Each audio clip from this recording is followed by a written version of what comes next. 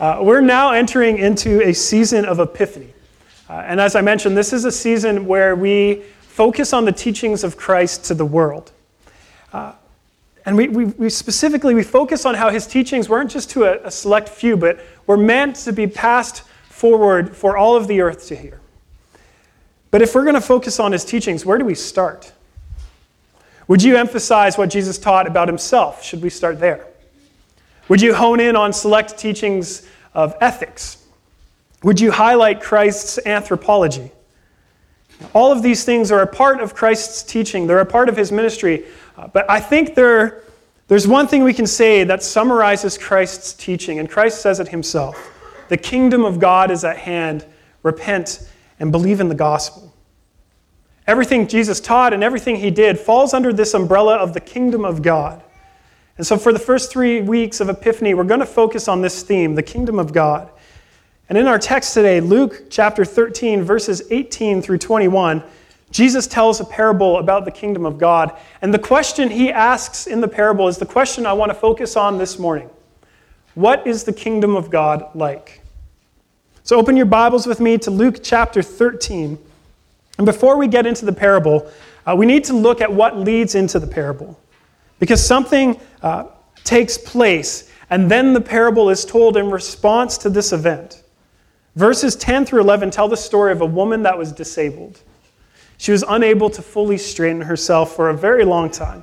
It was actually 18 years that she was locked in this bent position. And in that culture, being bent over was actually a position of shame. So for 18 years, she was perpetually locked in a position of shame. And on top of that, Luke tells us that she was afflicted by a demon, so that her disease wasn't just a physical ailment, it was actually a spiritual condition. And her disease then and her spiritual condition would have separated her from relationships. It would have separated her from community. And in her mind, it would have even separated her from God. And then in verse 12 through 13, Jesus miraculously heals this woman. He restores her health, which also restores her to community. And all of this takes place in the synagogue on the Sabbath. And the fact that this happened on the Sabbath is controversial. It's controversial because the Sabbath was a major mark within Judaism of what it meant to be Jewish. It was one of the marks that made the Jewish people distinct from the rest of the nation.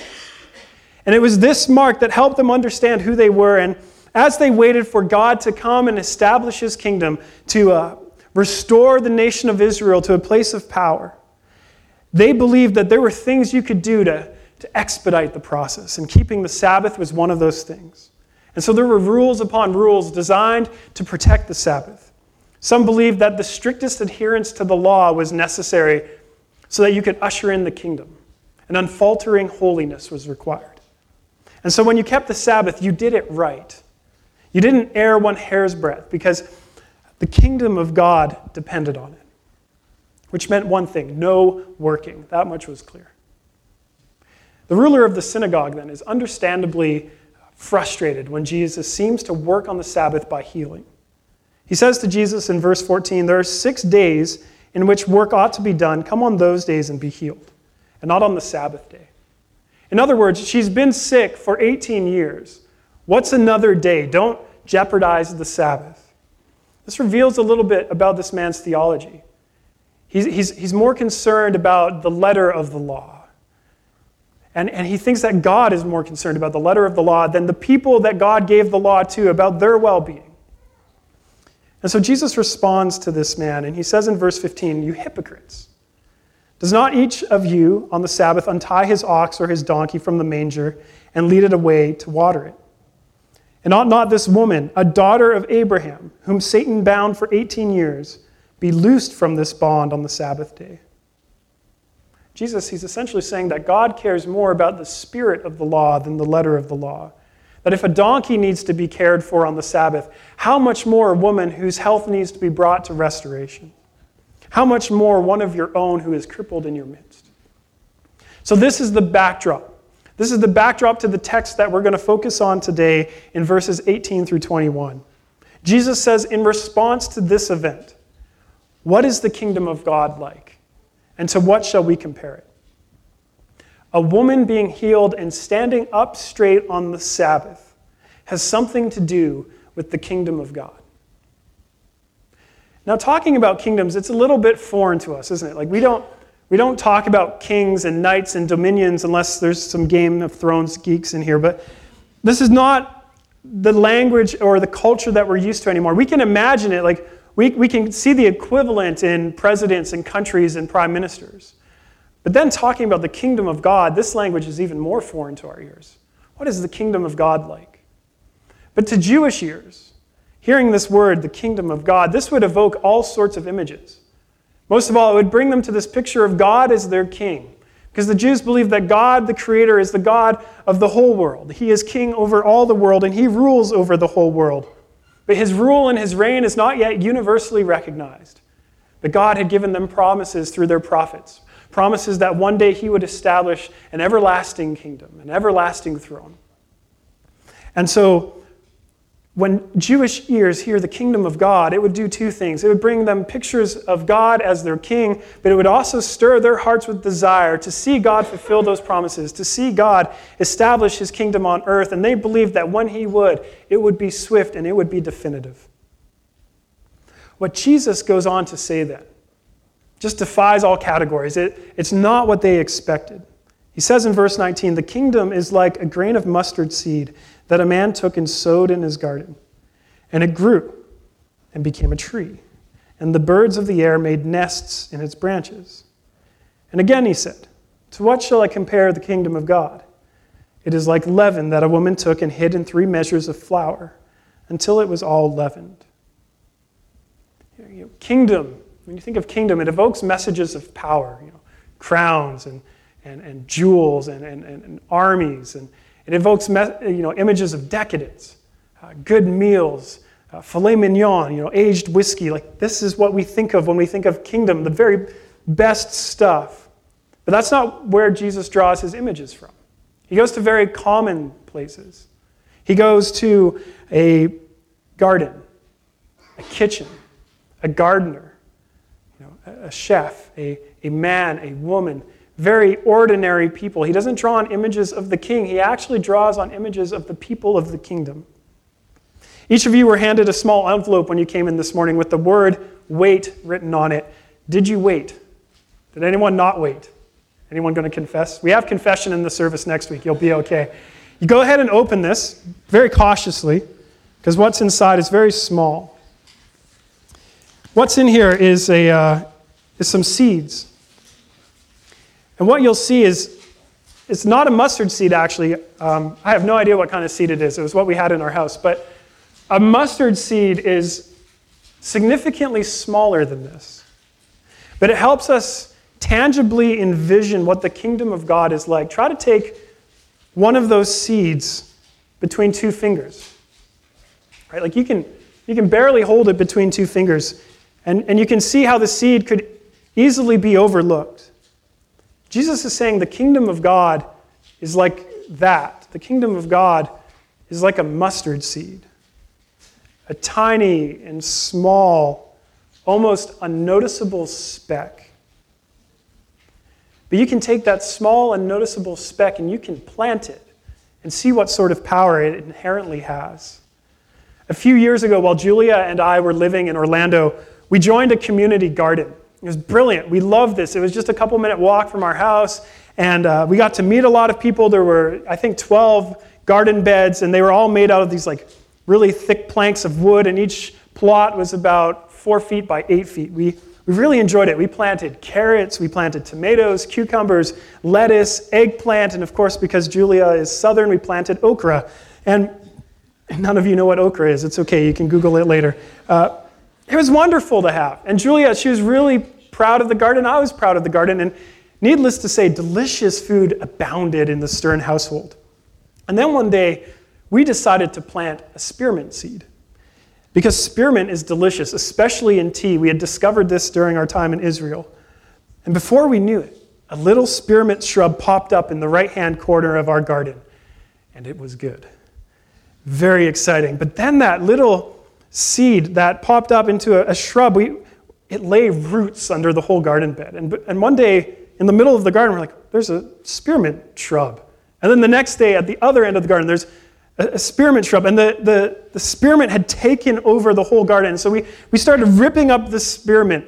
And just when we thought we had ripped it all up, the next day there would be spearmint again. And it even spilled out of the garden bed into the ground around the garden bed. Like, we could not contain the spearmint. And it just became comical as the spearmint continued to overtake our garden plot. The lesson is this: spearmint is no rookie sport. It doesn't take much Googling to discover that you don't plant spearmint in an open bed. You have to put it in a small container. And they actually encourage rookie gardeners to do this because it's encouraging. You can't kill it. It'll just grow. So put it in a separate plot, but that's not what we did. Our spearmint, that seed, that tiny speck, it was invasive. It overtook the garden. To Jesus' audience, they knew you don't plant a mustard seed in your garden. Like its dubious friend spearmint, it is a wild card in the garden world. It takes over. But the man in Jesus' parable ignores this conventional wisdom. It says that he plants the seed in his garden and that the seed grows into a tree. A mustard tree in Palestine, it's anywhere from 8 to 10 feet tall. This is a photo of me in Palestine. And as you can see, it's very large, right?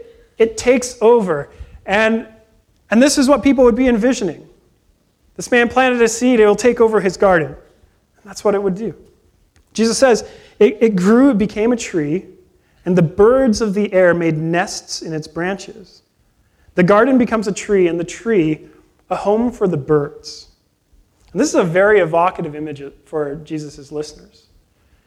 St. Peter's, we just got some office space donated to us, and we have a pretty spectacular view. It's just down the street. We're on the 3rd floor overlooking an alley, very glamorous. And there's a power line between our building and the building across from us.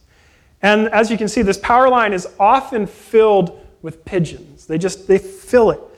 And my astute observation is this: pigeons are filthy, violent creatures. Like, they are always eating the strangest stuff, garbage. And then one day I witnessed a pigeon fight a crow. And I live tweeted it, and people were placing bets. The pigeon won. But farmers, when they think of birds, they don't think of beautiful eagles. They're thinking, these are feisty, violent creatures. They're going to eat my produce. Think about what Jesus is saying here.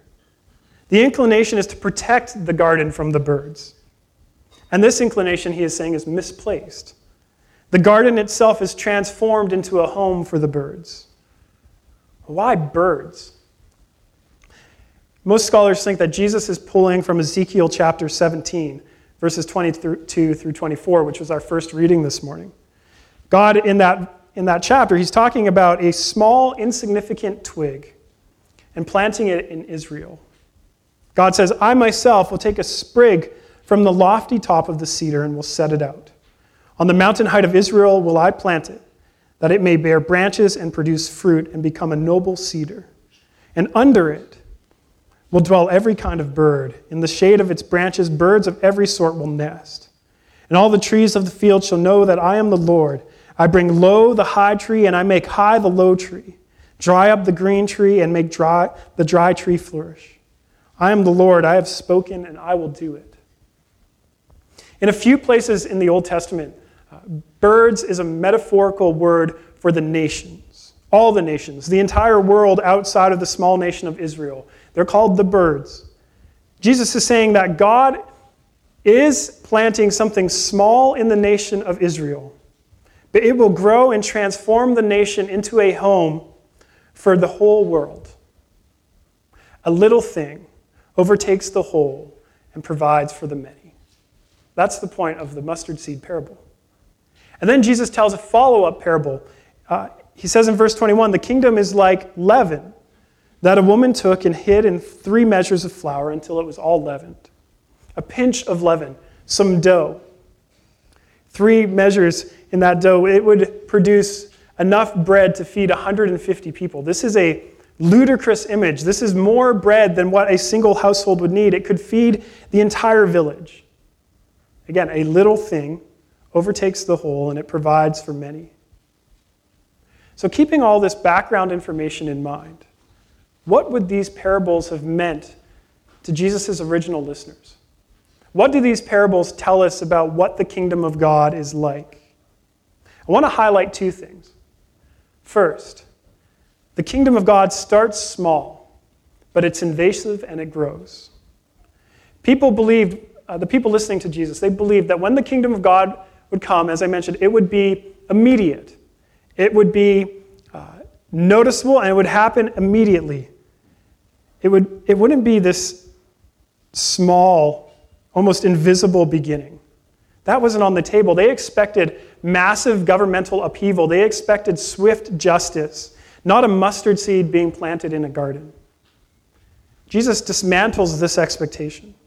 And he says that the kingdom of God actually starts in the tiny, obscure places. It starts with things like a woman being healed. It starts in places like a garden or a kitchen. It starts with lives being transformed by the power of God, not by governments being overthrown. But Jesus, he wasn't exaggerating either when he says it'll go from being a small thing to a big thing. He wasn't exaggerating saying that the mustard seed will become a tree, the leaven will become a lot of bread. The kingdom of God on earth has grown rapidly, and its growth is actually difficult to explain. There's a book by a guy named Rodney Stark. He's an acclaimed sociologist, and the book is called The Rise of Christianity. And in that book, he looks at Christianity's growth during 40 AD to 350 AD. And during that time, the population of the Roman Empire was roughly 60 million people, give or take. And in 350 AD, over 50% of the population had become Christian. There's a popular misconception, though, that when Constantine became the emperor of Rome, he legislated Christianity as the legal religion and then converted the nation. That the growth of Christianity was political. It was Constantine enforcing religion on people that didn't want it. But this is so far from the truth of what the historical evidence shows. The evidence is that that 50% was already there when Constantine had become emperor. That Christianity had grown to that point. So when Constantine made Christianity the legal religion of Rome, he was simply recognizing a reality that had already existed within Rome. The question is, how? How did Christianity grow to the point of becoming half of the Roman Empire? Secular scholars estimate that in 40 AD, there was merely 1,000 Christians. But by the time we get to 350 AD, there were 33 million Christians. To reach that size, Stark argues, Christianity had to grow by 40% every decade. That's the math. It's astronomical growth. No other religious movement in the history of the world has ever seen this amount of growth and sustained it for that amount of time. What's the basis of the growth, though? It's not just arithmetic. Stark argues that Christianity actually offered a better vision for human flourishing. He says the early Christians radically and attractively redefined how God relates to man and how people are supposed to relate to one another. He said that Christianity provided social services that the government didn't provide. They cared for the poor and the sick and the widows. He said that Christianity treated slaves and women better than all of the other religions did. That Christians regarded human life as more sacred and had more children than their pagan neighbors. And lastly, the big thing for him was that Christianity was open to people of all ethnicities, unlike other religions. In essence, Stark is saying Christians never lost sight of the fact that the message of the gospel is for people locked in positions of shame and brokenness. People like this unnamed woman in Luke. Stark concludes, I believe that it was the religion's particular doctrines that permitted Christianity to be among the most sweeping and successful revitalization movements in history. And it was the way these doctrines took on actual flesh, the way they directed organizational actions and individual behavior that led to the rise of Christianity. What all this data shows us is that the kingdom really is like a mustard seed that overtakes the garden, the pinch of yeast that leavens the dough. One simple truth changes everything. One thought gets planted in our minds and we can't shake it. You hear, God loves you. And you can't shake that thought. You keep mulling it over and over. You read a brilliant argument for the the historical truth of the resurrection, and you can't shake that. You're thinking dead stuff comes back to life. And then one day you confess Jesus is Lord, but that one confession leads to your life being transformed, and not just parts of your life, but you find that every area of your life, your career, your relationships, your preferences, your hobbies, they're all shaped by that confession. Jesus is Lord. That truth gets implanted, and like the leaven, it permeates your whole life. And so what we see, though, in the growth of Christianity, it's not that Christians were really nice and decent people. But they were following Jesus, and they were being empowered by the truth of the gospel. They were being empowered by the Holy Spirit. That when Jesus said that the kingdom will grow, and as you pray, Lord, your kingdom come on earth as it is in heaven, that will actually happen, and you will see growth. The growth is God working through his people. When Stark wrote this book in 96, he wasn't a Christian. He was a secular scholar. He was a sociologist, and an acclaimed one. He still is. But in 2007, he gave his life to Jesus. And I can't help but think that he couldn't shake the data that he had discovered. How else do you explain it? How else do you explain such a rapid sociological phenomenon that has happened in no other religion? How do you explain that vision for life that stood in opposition to the dominant culture, that came with persecution, that people were still drawn into that life? You can't shake that truth. And so if you don't believe in Christianity and you're here this morning, we want you to know, you can have all the time you need to figure out if Jesus really is who he said he is. And I think you sincerely need to grapple with Christianity's origins and its beginnings, because it is unexplainable outside of the power of God. Now, the fact that the kingdom starts small, I think, should also be very encouraging to us all. I don't know about you, but I often feel like a small, insignificant speck in our globally connected world. I fall into the notion that one person really can't change anything, and that the glass probably is half empty. But that just is not true in the kingdom of God. It's actually a lie. The woman who was healed by Jesus, she was small. She was insignificant. She was an outcast of society. She was broken. She was someone no one wanted to touch. But she's the type of person that God had his eyes set on. She's the type of person who encounters the power of the gospel. She's the type of person who gets swept up into the kingdom of God. And while she might not ever have had significant influence, her significance is not found in her influence, but in the kingdom that she belongs to. And it's when the gospel comes to small people like her, small people like us, it leavens us, it fills us, it overflows through us, and the gospel always comes to us on its way to someone else. We're small, there's no doubt about that, but we're not overlooked. We are small, but we are not overlooked. You matter to God. Even as a church plant, we're small and insignificant in the big picture of our city, let alone the world. There's over 600,000 people in Vancouver proper. On average right now, we have about 80 people coming per Sunday, which makes us 0.0001% of the population. And we talk about wanting to seek renewal in the city. We aren't even noticeable. But our hope is not in our influence. Our hope is not in our own power. Our hope is in our King, who takes small things like us, small things like church plants, small things in his kingdom, and he uses them to do more than we could ever imagine. And even if our smallness never changed at St. Peter's, even if we're not here in a year, don't mistake that for the kingdom not expanding and growing. The church is not the same thing as the kingdom.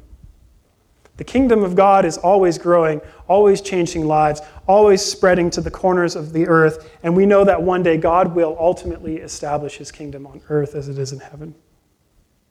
Which brings us to our next point. Our second point. That was a very long first point. The kingdom of God is for the birds. The kingdom of God is for the birds. It's one of the most disturbing images to his audience. The mustard seed overtaking the garden so that birds can live in the garden. They're rejoicing over the healing of this woman. They're happy to see one of their own healed. But what Jesus is saying is that this restoration happening isn't just for their own people. It's actually for all the broken nations in the world. Jesus is essentially saying, Israel, your home, your garden, your place in the world that you're so desperately trying to protect and preserve, that's not what you're for. I've been planted within you, and I'm going to transform you so that you become an abode for all of the nations to be blessed, for all of the nations to see the light of the Lord. You don't exist for yourself and your own purposes. You actually exist for my purposes of bringing all the nations into my family. When I was a kid, I had an arch nemesis. That's healthy, right? It's healthy to have an arch nemesis when you're a kid. His name was Dustin. And it's really not healthy to have an arch nemesis. It was a joke. Failed. I can't remember, I was racking my brain. I can't remember for the life of me why Dustin and I just despised one another so much. We did terrible things to one another. He attacked me with a ruler in class one day, but now is not the time, just to recollect all the things we did to one another. What I remember is that one year, my mom made me invite Dustin to my birthday party. The agony. I was furious about it. My birthday party is about me, my friends, my rules, my joy, my turf. It's not for my enemies. And yet Dustin came into my home. And he didn't just come into my home, he came into my celebration and my joy. And surprisingly, it ended up being a small step towards peace between us. On a very basic level, we get how difficult this would have been for Israel to hear, how difficult it would be to hear that they exist for the birds. It would have been like being a victim in one of Alfred Hitchcock's movie, The Birds. The nations, they're unclean, they're dirty, they're violent, they're dangerous. One thing that the many different sects of Judaism had in common was that they had to separate themselves from the nations. They had to be distinct from the nations. That the nations actually threaten their very existence. They see that through their scriptures, and they knew that in the present tense. For example, Rome. Rome was the problem with the world to Israel. Rome usurped God's authority and compromised their longevity.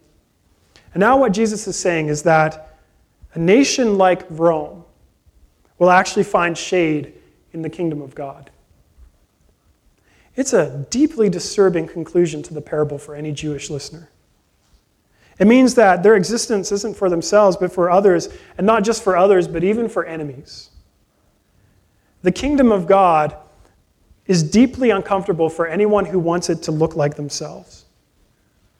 The kingdom of God is uncomfortable for anyone who wants it to look like their own agenda and expectations. From the outside, it looks messy and unkempt and unclean. But from within, it is a home of radical hospitality. It is a place where God opened up his heart and welcomed us in. It is a place where healing and wholeness and peace and true unity is finally found. So there's an implication for us as the church. The church comes under the kingdom's reign and not the other way around. We can never exist for our own sake as the church. If we did, it would be a grievous sin. We don't exist for ourselves. St. Peter's can't be about constructing a church of similar-looking people with similar-looking hobbies, with all the same goals and aspirations. We have to continually submit ourselves to what God's purposes are for us within his kingdom. And what God tends to do is take us to places we're uncomfortable going, to people we're uncomfortable touching, and to issues we would rather not deal with. And my question for you is, are you okay with that? Are you okay existing for the birds? So bringing this all together, what is the kingdom of God like? A little thing overtakes the whole and provides for many. That's the gist of these parables. A little thing overtakes the whole and provides for the many. Which then I think we can conclude that the kingdom of God is a lot like its king. Although Jesus was in the form of God, he didn't consider equality with God something to be grasped, but he became small. He became human. He became the form of a servant. He was a seed, quite literally. And And he was planted within Israel, and he was planted within the earth, and he walked around, and he was initially just caring for Israel, for the broken, for the unclean, for the ones that were beyond hope. He said, no, the kingdom of God is chasing after you. And yet he was not satisfied with being planted and just caring for Israel. He was planted with Israel so that Israel could fulfill what Israel was always meant to be. A blessing to all the nations, a light to the world so that all people could come to know God. And through his death and his resurrection, Jesus opens wide the entrance into the kingdom of God. Through his life, death, and resurrection and ascension, Jesus became small. But his mission was invasive, and it continues to expand and has become a home for the birds. It means the kingdom of God looks very strange when you look at its people, but incredibly beautiful when you look at its king. And then you begin to see the king reflecting through all his people. And in this disjointedness, in this brokenness, in this difference, we start to see that God has something so much bigger and so much more beautiful in mind in establishing his kingdom on earth and ultimately establishing his kingdom when Christ returns. And so our hope as a church is not in our ability to bring about the kingdom, but in seeing God bring his kingdom on earth and praying that he would do that.